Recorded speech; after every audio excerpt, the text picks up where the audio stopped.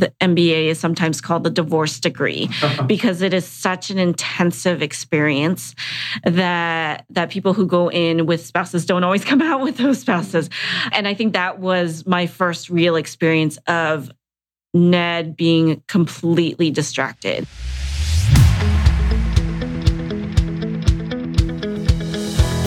Welcome back to the Impact Entrepreneur Show. My name is Mike Flynn, and I am honored to be your host. Our mission here on the Impact Entrepreneur Show is not just to inspire you, but also to help you tap into and begin to believe in your God-given potential and purpose. That's right, baby. We want you to not only be inspired, but experience breakthrough. And we do that on this podcast by interviewing incredible people who are using their experiences, their skill set, their platforms to have a game-changing impact in the lives of others. And here's the thing. None of these folks are simply sitting back, living a life of leisure. They have things to do, places to go, and lives to impact. Speaking of that, many entrepreneurs, especially aspiring entrepreneurs, have a romantic view of what the journey of entrepreneurship looks like. And while there is a lot of freedom, getting there may be a long and difficult journey. It's the struggle, as Ben Horowitz writes in his poem of the same title. It's a highly rewarding and beautiful struggle, but a struggle nonetheless. And it's easy for entrepreneurs to get laser focused on their mission and let everything else slip through the cracks along this journey.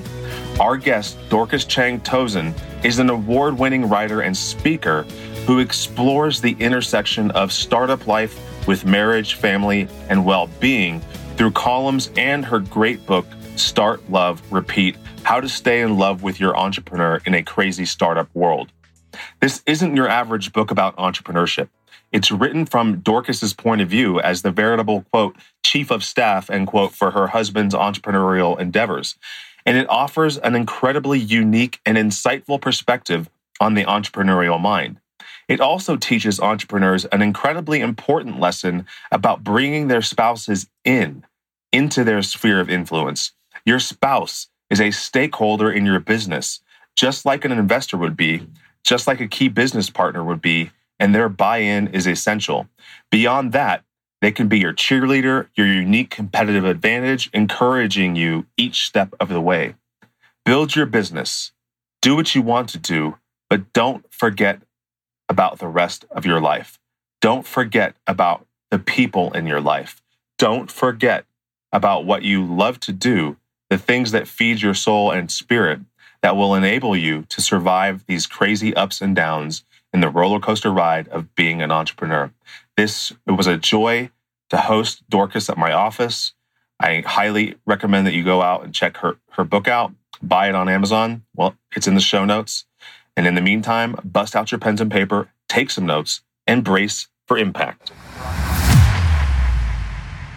Dorcas Cheng-Tozun, welcome to the Impact Entrepreneur Show. Very excited to talk with you about your story and your book, Start, Love, Repeat: How to Stay in Love with Your Entrepreneur in a Crazy Startup World, and this platform and mission and this important work that you're doing. So welcome to the studio today, because we're recording live and in person. Yes, thank you. I am glad to be here face to face with you. Yes, it's a rare opportunity. 90% of my interviews are recorded remotely. They're pretty good because I use video and stuff so we can read each other's face and stuff. But when you're right next to the person, it's just a different level. Yeah. So we are going to dive into this very important topic today that I know my listeners will get a tremendous amount from.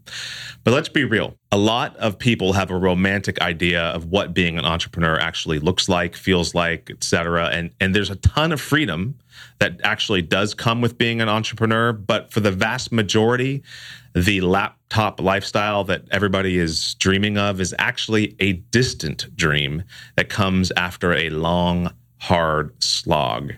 And I loved this quote from your book, and it was written by, I think, one of the founders of Netscape, who you interviewed. He calls the journey of entrepreneurship, as a background, he calls it the struggle. And he said, the struggle is when you're surrounded by people, but you're all alone. The struggle has no mercy. The struggle is the land of broken promises and crushed dreams. The struggle is a cold sweat. And when I added at the end, okay, so I added, but there is beauty in the struggle. And there really is, because if you think about like anything, any form of growth in the natural order, whether it's going to the gym or just even growing up from a kid to an adult, you have to go through growing pains and struggle. But along that journey, in that cycle, in that roller coaster of the entrepreneurship, I don't know if you've heard about the roller coaster of entrepreneurship. You've been on it, but there's an actual like chart, and it says the phases are uninformed optimism, informed pessimism, crisis of meaning. And after crisis of meaning, you either crash and burn, or depending on your circumstances, you can pivot to informed optimism, and then it continues to go, right? But what ends up happening for a lot of people is they end up in the crash and burn. And that's indicative of some of the stats that you included in the book, which are, for example, 42% of entrepreneurs start a company before they've identified a business idea, and nearly half of the ideas change at least once. And then in the entrepreneurial pool, this one really struck me, 72% of entrepreneurs self-report that they have a mental health issue. 30% report dealing with depression, and 12% report substance abuse, right? And I actually think that number is lower than it actually should be. I think people are not necessarily owning some of what might be defined as substance abuse. But I just don't know if it has to be this way, right? I think that there's something more to it, and not necessarily that something that we just have to accept this journey at its face value. It is a struggle, but I don't necessarily think that we have to accept it as something that just is and something that we just have to deal with. I think it's something, and as you indicate through your work, it's something that we have more control over than we think about. So we'll kick it off there, and then we'll get into some of your origin story. So what are some of your initial thoughts about people just accepting this as the way it has to be? Yeah, the struggle that you quoted from was written by Ben Horowitz, and it's an excerpt from a much longer poem that he wrote about the experience of being an entrepreneur. And I think anyone who has been through it could really resonate with it. And it is true. There are huge challenges and stresses along the route of building a business, and they are inevitable, and they are unpredictable, and they will knock you over the head and put you in places that you never expected to be. But I think, as you mentioned, that through the hardship, there is so much opportunity. That it is through that struggle, through pushing ourselves to our limits and beyond our limits, that we learn so much about ourselves. We learn so much about the world around us. And I think it gives us the opportunity to become closer, to grow more toward the people that we were always meant to be. And that if you live a life of avoiding challenge, of avoiding hardship, of just traveling the well-worn path, you may not ever get there in terms of, becoming the fully realized version of who Totally. Yeah. I'm going to be coming up later in July, actually. I'm going to be interviewing a gal named Kara Miller. She's Dr. Kara Miller. She's a developmental psychologist. And we're going to be talking about the practice of becoming. And the thing that we get stuck in, and we have been, this is kind of how we were trained. And it's one of the problems with the educational system as we know it today is that we're just caught up in the go mode and in the do mode, and we forget about the becoming mode, right? And so anytime we face adversity, when we decide to step off the path of going and doing, and we start becoming, and we face adversity and challenge in that, man, we retract really easily. And unless you have the right type of community and support group and network around you, you're more prone to just the crash and burn. Yeah. And I think that's a real risk for entrepreneurs, because the reality is there is always too much to do, and you will never get it all done. And so it is very easy to fall into that mode of just constantly trying to stay on top of your to-do list and forgetting about the rest of life, sort of just narrowing your focus to this one thing in my life. And I think that puts you at real risk for burnout, for if something goes wrong with the business, which we all know there is a very, very high chance that will happen, that you could feel like your whole life is destroyed, even when that's not the case. And so I am very much an advocate for, yes, pursue your dreams, build your business do what you love to do, but don't forget about the rest of your life. Yeah. Don't forget about the people in your life. Don't forget about the other things that you love to do, the things that feed your soul and your spirit, that will enable you to survive these crazy ups and downs and the roller coaster ride of being an entrepreneur. Now, technically speaking, you're not an entrepreneur and your husband is, right? But really, what ended up happening is you became his chief of staff. Yeah, maybe that's a good way of putting it. Without even necessarily being offered a role or any sort of commensurate salary to go along with it. Right. And I think that is the role that a lot of spouses and significant others of entrepreneurs find themselves in, because you have this entrepreneur that you love who is so focused on this one mission that he has or she has in life that everything else can fall through the cracks if there's not somebody there to help pick that up.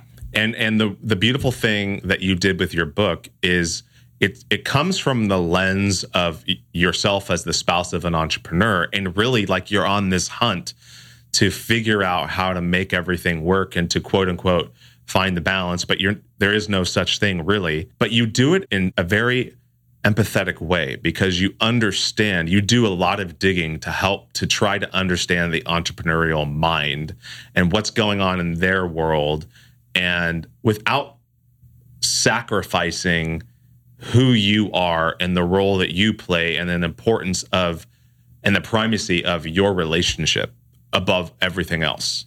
Yeah, I think one of the key lessons that I learned in the almost 3 years that I spent researching this book is the power of the concept of both and. And that can be applied to so many things in life. But for me, it was recognizing that my experience of being the spouse of an entrepreneur, which honestly was far more difficult than I ever thought it would be, was just as valid as my husband Ned's experience of being an entrepreneur.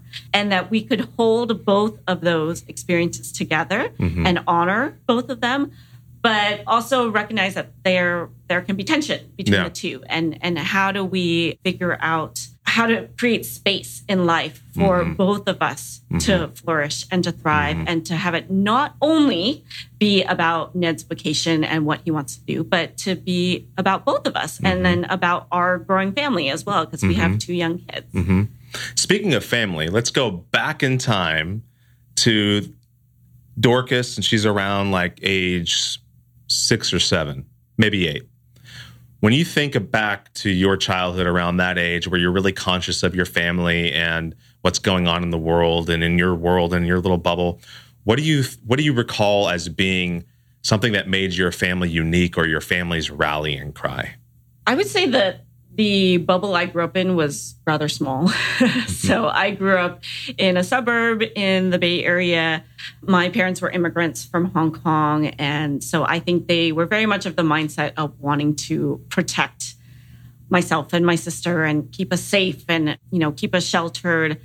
And so my world revolved around family and school and church. And that was pretty much it. I mean, I think that there is so much richness in the immigrant experience that you don't fully understand when you're a child. But I certainly appreciate the model of working really hard, of putting family, if not first, very close to first, that my parents showed me. And I think the importance of having something in your life to ground you, whether that be religion or spirituality, but some sort of North Star that points you to what is most important in life, that it's not just about success. It's not just about doing well or making money or becoming famous, but really, on a deep, deep level, what is it that we need as people and what is going to keep us healthy and sustain us. And I will add that bubble burst in a very significant way when I was 14, because my dad got sick and passed away very soon after that. It all happened within about 3 months. And so that completely changed the trajectory of my life and opened me up to, there is a whole world out there of grief and suffering and hardship. And it made me realize that we need each other, that none of us can do this on our own, that this is a journey that we were designed to be in community and to walk together with other people and to support one another in our respective journeys. What was your relationship like with your dad up to his passing?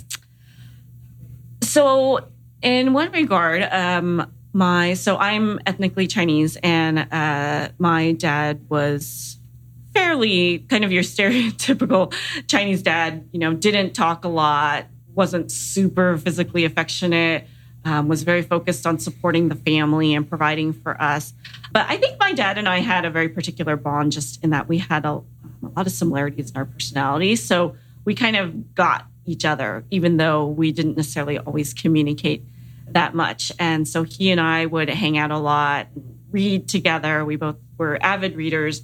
We would watch football together. He got me into football at a young age. And those sorts of bonding moments were, those are the things that I really remember even now, so many years later. And so when he passed away, it definitely felt like the balance in our family was thrown askew, because my sister and my mom are of a more similar temperament, and then I was kind of left hanging out there. But yeah, I think, and he actually had a little bit of an entrepreneurial tendency in him as well. And so I think maybe that was part of what really attracted me to somebody like Ned, respecting that the person who has all these great ideas and who lives by inspiration and is always willing to try new things and take risks. And I really admire that, because I don't necessarily feel like I am that kind of a person. But writing a book like this is certainly a risk. It is true. I had to go to Ned for advice many times through the process and pick myself up when things got very discouraging. But I think I have only been able to become a writer and write a book because of everything that I've learned from being married to an entrepreneur and seeing how much satisfaction and fulfillment Ned gets out of trying things that other people may not have the courage to try. Oh, you know what? You just proved the first key of the book that I'm writing when we were talking before we hit record is own your story, right? So we all know our story. We know the things that have happened to us, right? And most people just stop there and they don't do anything with it. They don't take ownership of it. They don't hold it up and look at it and appreciate it for the lessons that exist there.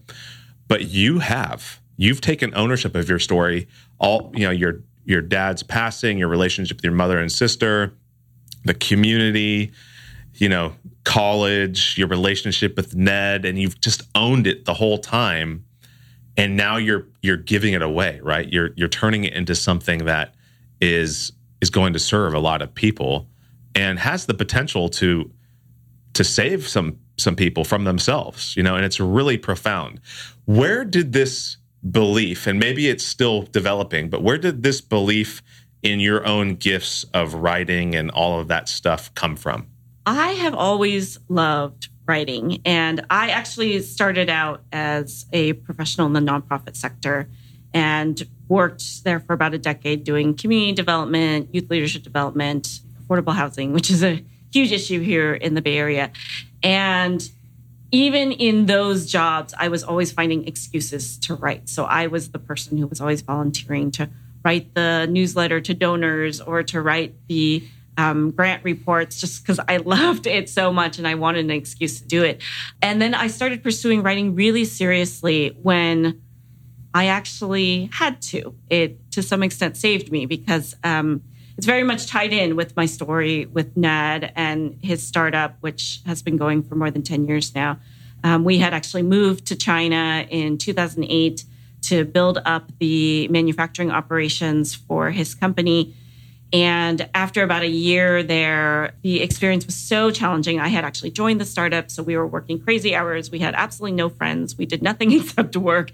And we were living in a foreign country where we didn't know how anything worked. And, even though I'm Chinese, my Mandarin is horrendous. So it was a very, very challenging experience. And then I just crashed and burned. And I fell into this horrible depression.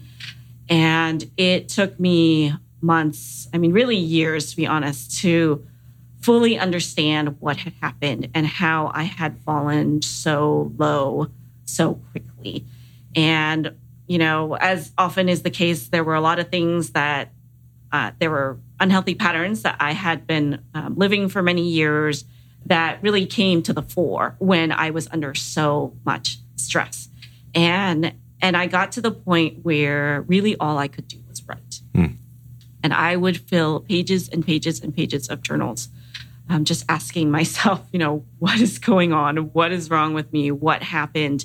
And then eventually those questions turned into the beginnings of trying to figure out answers. And through that process, I recognized how powerful writing can be and how powerful storytelling can be, certainly for ourselves, for our own healing, but also in what we can share with others. Because I think that's one of the most meaningful ways that we connect as human beings. And it is one of the most meaningful ways that we actually learn. We can always quote statistics and data and research to one another, but ultimately what people remember the most are stories. And so if you can harness your own story, like you were talking about, Mike, and shape it and share it in a way that there are meaningful and powerful lessons that people can draw out of it, then it becomes so much more than just a story, right? It becomes a way, a vehicle for people to grow and learn and develop and to begin to take steps toward living healthier, more grounded lives. What are one or two things that you discovered about yourself through this journaling process? I discovered that I am a perfectionist, that I really struggle with people pleasing, and that in entrepreneurship, those traits are kind of untenable because there's always going to be people saying no to you. There is so much to be done so quickly that you can't do things perfectly. And so one of the most important lessons that Ned has taught me is the ability to let go and to recognize when something is important and when something is not important. And if it's not important, then you can move on from it. Or recognizing when things are just, they're good enough. It doesn't have to be perfect. It's good enough, and you can go on from there. Now, fast forward, take us to Stanford. You that's where you went to school, and that's where Ned went to school as well, and where you guys met, right? So was Ned passing you notes in class, or how did you guys meet? We met as freshmen in college, and we actually lived in the same dorm at Stanford. So we sort of knew of each other in passing, and then winter quarter, it's super, super nerdy story. We had a class together called multivariable calculus. And Ned apparently had a crush on me, which I did not know. And he kept asking to study with me. And I kept saying no. Who is this guy who wants to study with me? And then finally I said yes, because we had a midterm coming up and I realized I needed help. And Ned happened to be acing the class. And we had so much fun together studying, which I know sounds really strange, that multivariable calculus does not seem like it would be fun at all, but it was to us. And we hit it off. We became best friends. And then about 6 months later, started dating. And how long after that did he pop the question? Oh, it took a while because we were pretty young, so we were only 18 you started dating when we freshman met. Year? Okay. Did you date throughout college? Oh, wow. Did you guys ever break up? We never broke up. Wow. No. Except that time when he became an entrepreneur and you were like... It crossed my mind. But I think by then I was in too deep. And it was too late for me. So we got engaged 98. We started dating and then we got engaged in 2003. So 5 years later. Okay. And then got married in 2005. Okay. So it's been almost my wife and I got married in 2004. Okay. And we had our first in 2005. Oh, okay. We waited a lot longer. We have 4 kids now. Well, our first child was the business. And we felt like we could not handle any other human children after that. Yeah, totally. Now, at what point in your dating relationship, in your courtship, did you're kind of going along and your study mates and boyfriend and girlfriend, and all of a sudden, like, Ned's attention starts deviating toward this little thing called entrepreneurship. What happened? Well, there were really strong symptoms of it even in college, but I don't think either of us recognized it. So Ned had this tendency to change his major pretty much every couple of months. So by the time we had graduated, I think he had been through at least a dozen, maybe more, different majors. And these were wildly different majors. He was, physics one quarter, then he was music, and then he was engineering, and he was chemistry, then he was pre-med, and And I was not like that. I went into college knowing I wanted to study communications. That's exactly what I did. I stayed on track. I graduated with that degree. But he was just all over the place because he had no idea what he wanted to do. And that actually really worried me. So I loved Ned. I loved so many things about him. But the fact that he could not settle on one interest really worried me. I thought that if we ended up together, that he might be one of those kind of like drifting people who never has a sense of who he is. But in reality, it just meant that he was an entrepreneur because he was so interested in everything. He wanted to learn about everything, and that's why he couldn't focus. And it actually took him a while to figure that out. So we graduated. He ended up taking on this audio engineering job, and then he quit after 6 months. It was this really stable, good-paying job, but he hated it. And he hated the idea of doing the same thing every day, of sitting quietly at his desk and being stuck in these meetings. And so then that was when he experimented with starting his own businesses. And there were little things at first, like a little T-shirt screen, business. And then he got into doing some music, recording music because he loves music. So he did some children's albums. But none of those took off. They were all pretty small scale. And so then that's when he decided to go to business school because he realized that he needed a lot more tools to make a go of this, to very seriously pursue starting a business. And he recognized that he wanted to start a business that felt meaningful, that had some really big social impact. And he felt like going back to Stanford would be the thing that would enable him to do that. So we got married in 2005, and then 2 months later, he started business school. So that was also really hard. You may know that the MBA is sometimes called the divorce degree because it is such an intensive experience that people who go in with spouses don't always come out with those spouses. And I think that was my first real experience of Ned being completely distracted and me feeling like I thought I married a flesh and blood person, but he is now turning into a ghost because I never see him. It's impossible to even have a meal together. And that was really difficult. I think it was that first sense of, because we had been so close for so many years throughout our dating relationship where it seemed like something else in life was much more important to him than I was. And that was painful. And it led to a lot of conflict. And a lot of tears. Well, there was one point in particular where early in your marriage, I think it was the second Christmas in your marriage, that you were really excited and hopeful and looking forward to spending time with him, as most couples would during the holiday season. But that's not exactly what happened. Right. So one thing I've learned is that the normal expectations you might have of a romantic relationship just don't necessarily hold true when you're with an entrepreneur. And the sooner you can let go of those expectations, the easier it will be for everyone. So that Christmas, Ned and I had barely spent any time together for the entire semester that he had been in school. And so I was looking forward to that holiday as like, okay, we are finally going to actually be able to sit down, have a conversation, go see a movie. At that point, Ned was already beginning to work on the class project that would turn into his business. And he decided that Christmas was the best time for him to travel overseas to Myanmar to do some field research.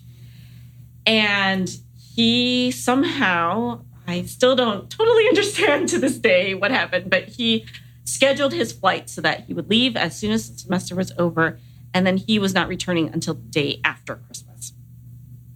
And he booked his tickets. He told me his schedule. And I just fell apart because it felt like in this case, he was making a very, very intentional choice of prioritizing his business over our relationship. And that I felt like I hadn't really been part of that conversation of making that decision. And that's another key lesson that we've learned over the years.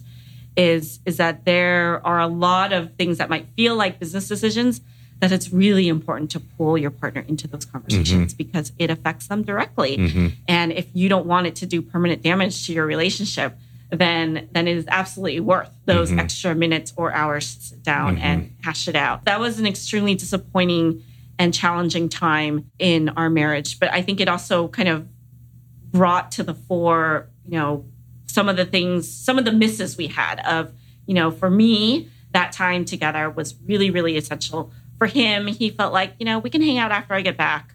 Or, this is a once in a lifetime opportunity. Christmas is going to come around every year. Mm-hmm. And so we realized, okay, we've known each other for all these years, and yet there is still a lot more that we need to figure out about each other. This episode is brought to you by the Lawton Marketing Group, a full-service advertising and design agency specializing in websites, social media, apps, logos, and more. Based in Oklahoma, they work with clients across the nation, from small businesses to large corporations and everything in between.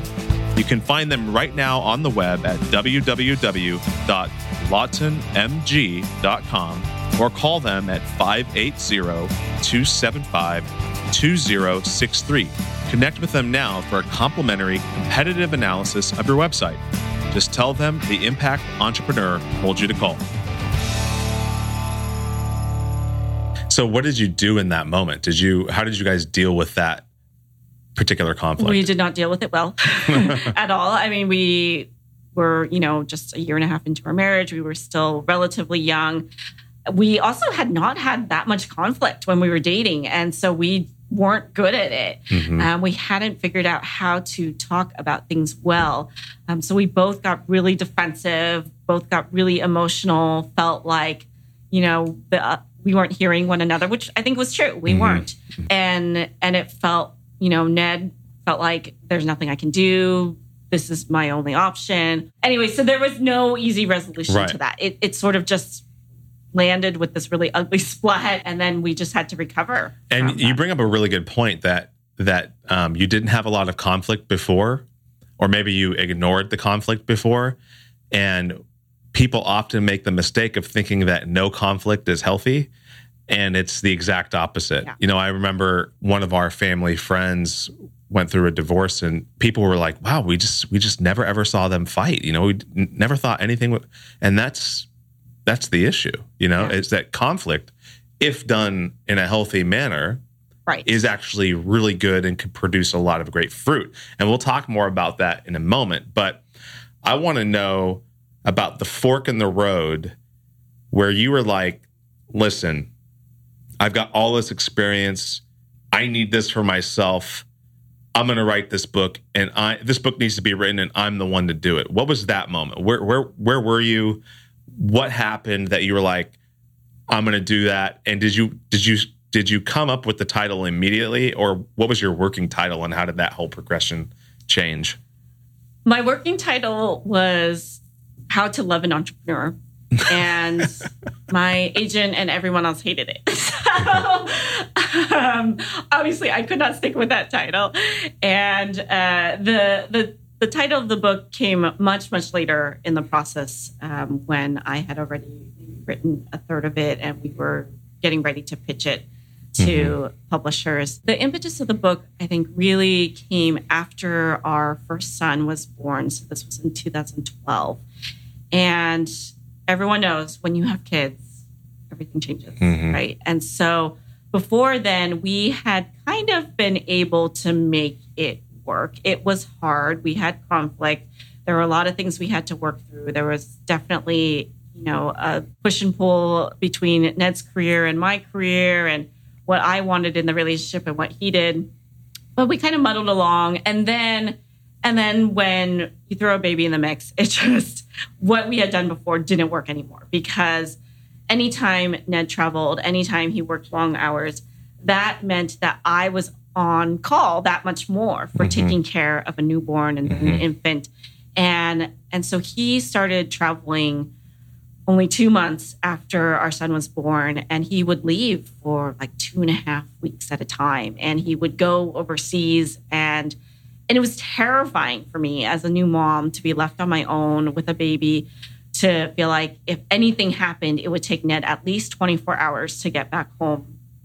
And I was exhausted. And so it got to the point where it was completely unsustainable.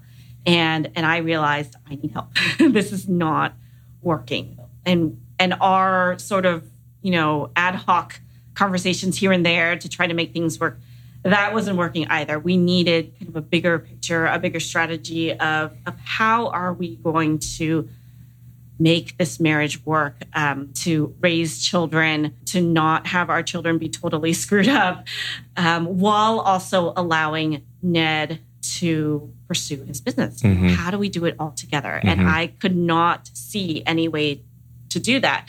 And at that point was also when I was very seriously beginning to pursue writing as a career. And Ned, to his credit, was 100% behind me. He was my biggest cheerleader. I think being an entrepreneur, he had absolutely no fear in me pursuing a career that would probably result in no income and very little success. But he was all for me doing it because he knew how important it was to me. He knew how much I loved it.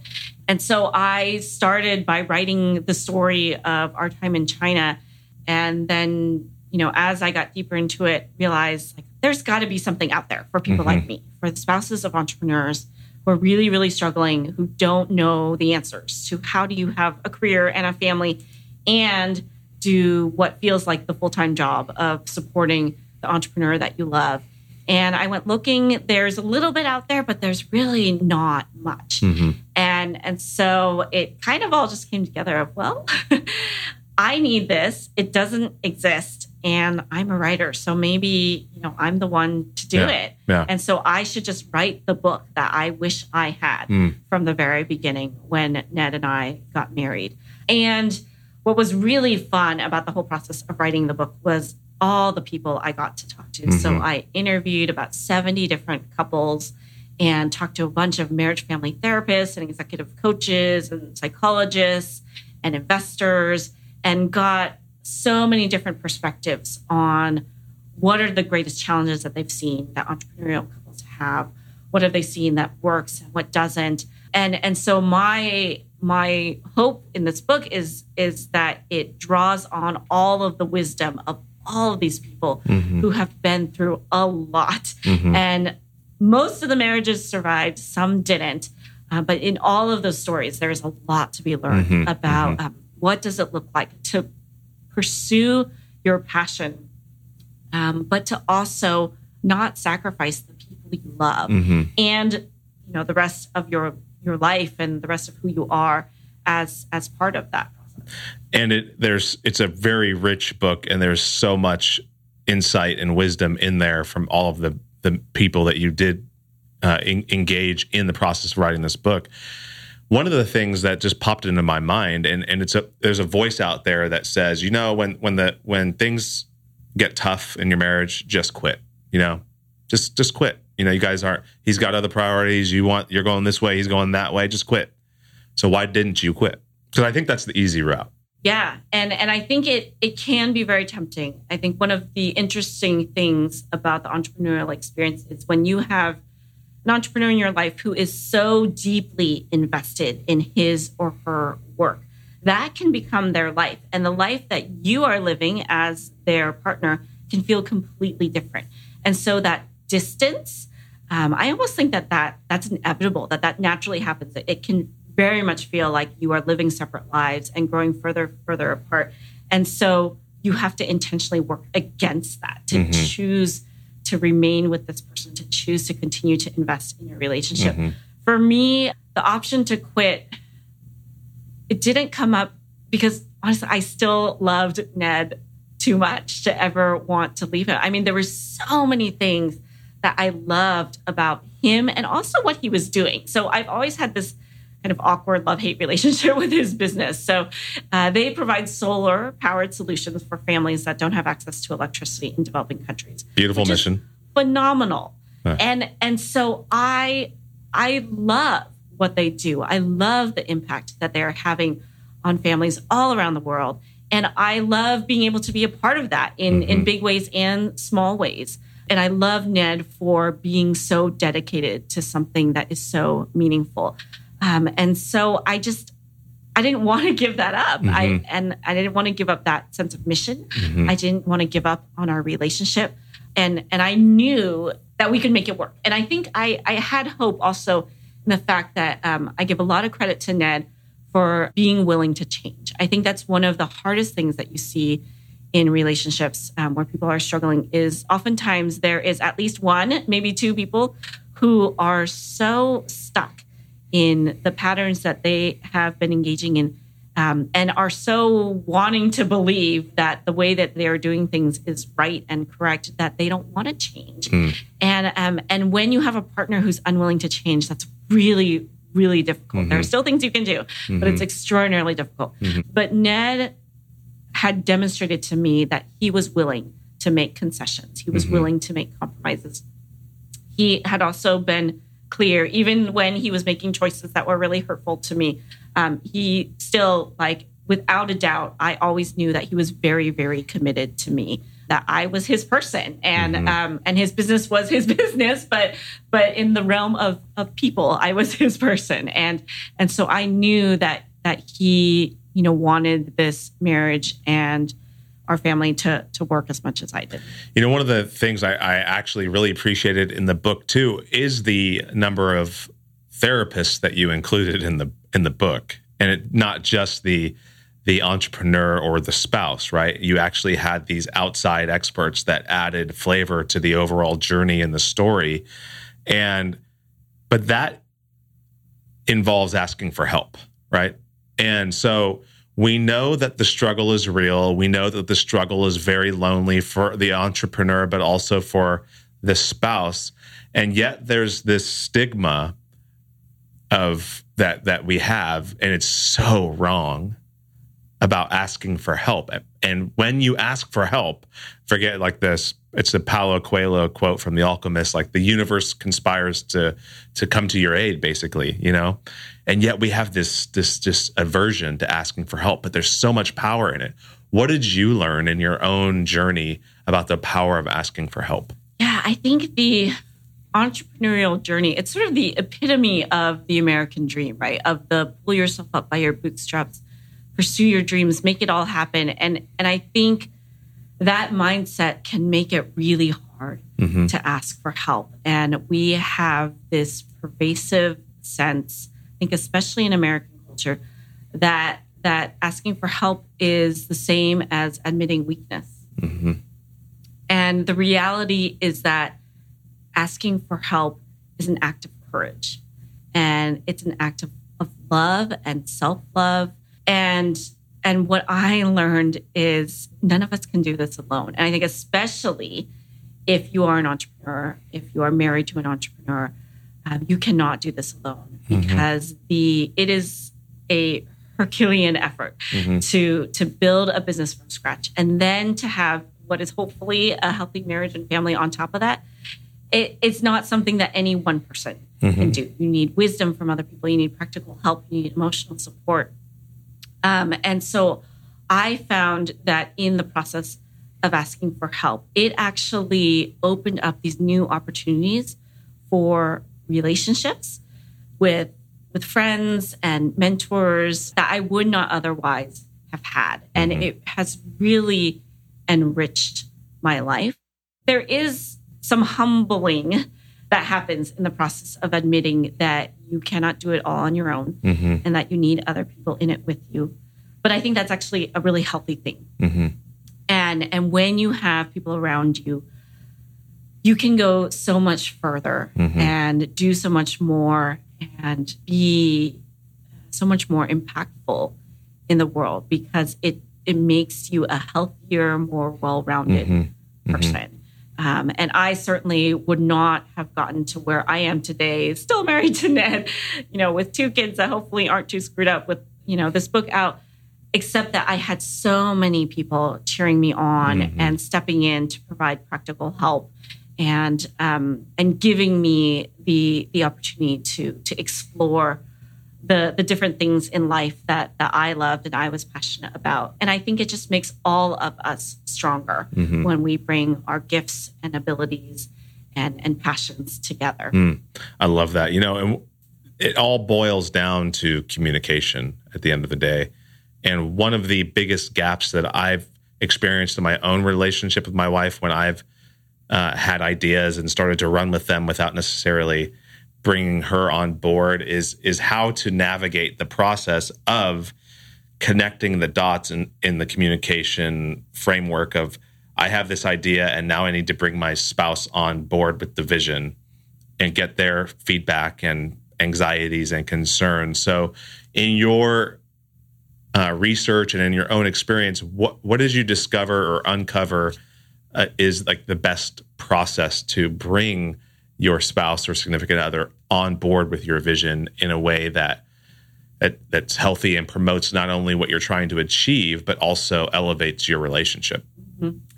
I think it is really important to know that your spouse is a stakeholder in the business, just like an investor would be, just like a key business partner would be, that their buy-in is really essential. And one thing that Ned did really well is in the beginning, when they were just getting started, when he, was wanting to go full time with his startup. So he actually gave up a really excellent job at Google to start his business. I was super excited about all the benefits that we were going to get. But he gave that all up because he wanted to pursue this business. And then not that long after, we ended up moving to China for the business. And in each of those key steps, he sat me down and he pitched to me like I was an investor. So he walked me through, why did this matter so much? Why did he think it was worth the effort? What did he think were the chances of success? And what did he think the impact could be?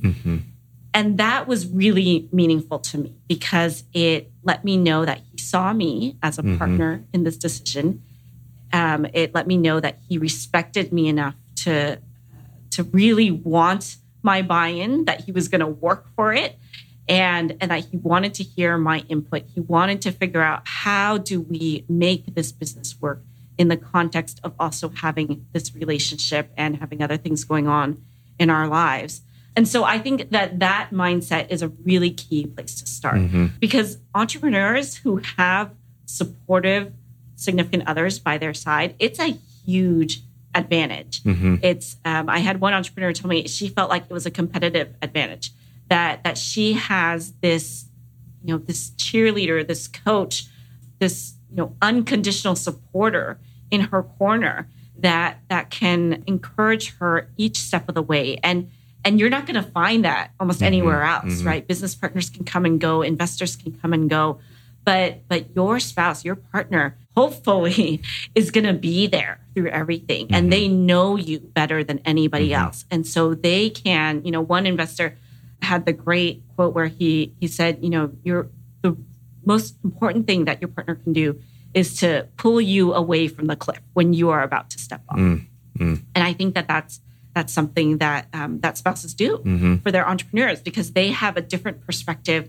They can, it's a little bit easier for them to step back and see the broader picture of, does this business, does this pursuit continue to make sense in the context of our marriage and our family and our personal lives and our personal health?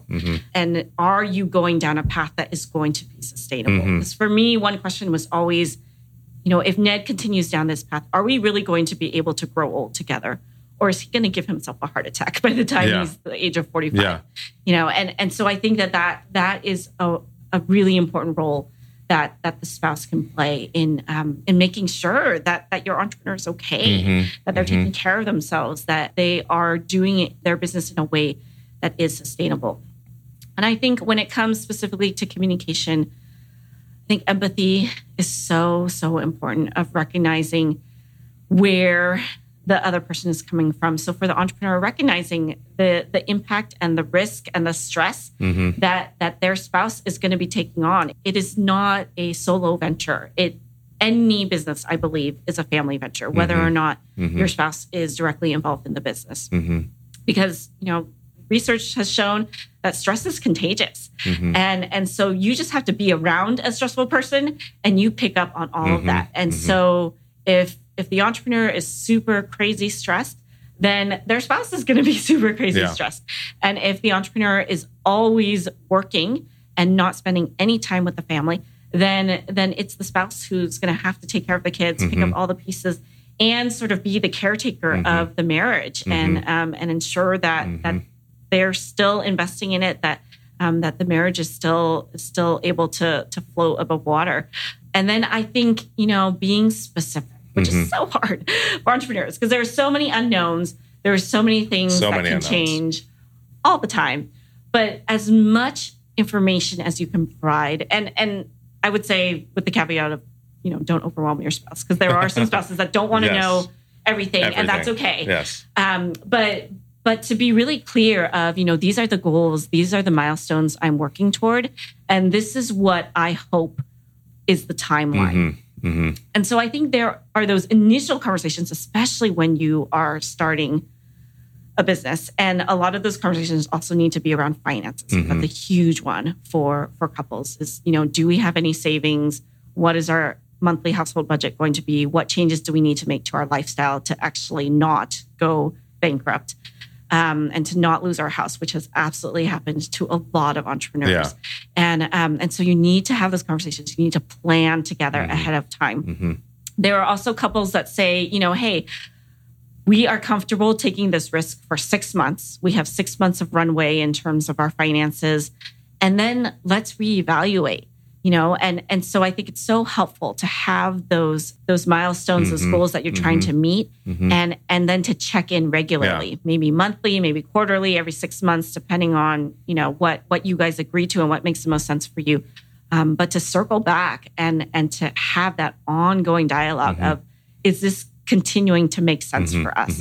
Can we continue to pursue this? And I think the other side of the coin too, is that one of the things that holds entrepreneurs or creatives or whatever back from bringing people on board with the vision, the spouse in particular, is that they spend so much time hearing the word no or being rejected that they just cannot imagine hearing those words or feeling rejected from the most important person in their life. And so what do? Naturally, they avoid, right? It's like, one of the breakdowns of communication is avoidance. And so I think one of the most important things that the recipient of the vision, of the pitch, can do is communicate how much they believe in the person, not necessarily the idea, right? Because maybe they really think the idea is terrible, but how much they believe in the person. Yes, I completely agree. I think that those two things need to be separated out of, maybe I have questions about the business that you're pitching to me. Maybe I have some serious concerns, but that is a separate thing from my confidence in your abilities, in your passions, in knowing what you are able to accomplish. I think that unconditional support, love, care, encouragement is absolutely essential. And that can be hard sometimes for spouses when you're looking at, who knows how many years of an uncertain income, or of your life going crazy. Moving is something that's very common among entrepreneurs. So you could be moving every year, could be pulling your kids out of school. You could be sacrificing a lot, maybe putting your own career on hold. And in light of all those things, I think it's very easy to become paralyzed by fear. And to then, go down that path and forget that first and foremost, it's about one another, that you guys are there for each other. And that in an ideal world, you should both be supporting one another's professional dreams as much as possible. I think another part of the conversation that is important to mention is to recognize that there's not only just one way to start a business. And so if you guys are in a point where, let's say you have a baby on the way or you're financially strapped or something else is going on, like a health crisis, for me, I have found that the question is more often not around what your entrepreneur is going to do, but it's more when they're going to do it and how they're going to do it. Is there a way to kind of do a slow ramp up? Have you ever read the book Visioneering by Andy Stanley? No. You need to read that book. You will love that book. It is a phenomenal book. And he asks a ton of questions. And it's a great resource for anybody who is trying to figure out what they're called to do and what they're trying to create, and also how to communicate that to other people and adapt on the fly. This has been, we've barely scratched the surface practically in the last, 50 minutes or so. And unfortunately, we have to begin to wrap up. But people need to go out and buy this book, Start, Love, Repeat. I want to give you the opportunity to tell people where they can go to buy that. And then I have some final questions for you. The book is available wherever books are sold. So you can find it online. You can find it in your neighborhood bookstore, assuming you still have a neighborhood bookstore. And we'll link to it in the show notes as well. Yes. And it's available as a hardback and an audiobook and an ebook. Did you read the audiobook? I did not. Oh, you got a narrator. Okay, cool. Yes. Now, as we begin to wrap up with these last few questions, I want you to start thinking about a call to action that you're going to give to people at the end of the show. So let that be in your mind. So the first of the last 3 questions before the call to action is, if you could pick any skill set that you currently possess, okay, something that you currently possess, and turn it into a superpower, what would it be? I think I would have to go with the skill of communication. Like if I could just know exactly what I needed to say whenever I needed to say it to whomever I needed to say it. That is pretty, that would be a pretty incredible superpower. Totally. I totally agree with you on that. Now, what are 3 lies that we tell ourselves that prevent us from realizing our full potential? 3 lies. So what are lies that you told yourself that prevented you from becoming who you are becoming? That I should already have it all figured out. That if I'm going to do something, I have to do it really well. And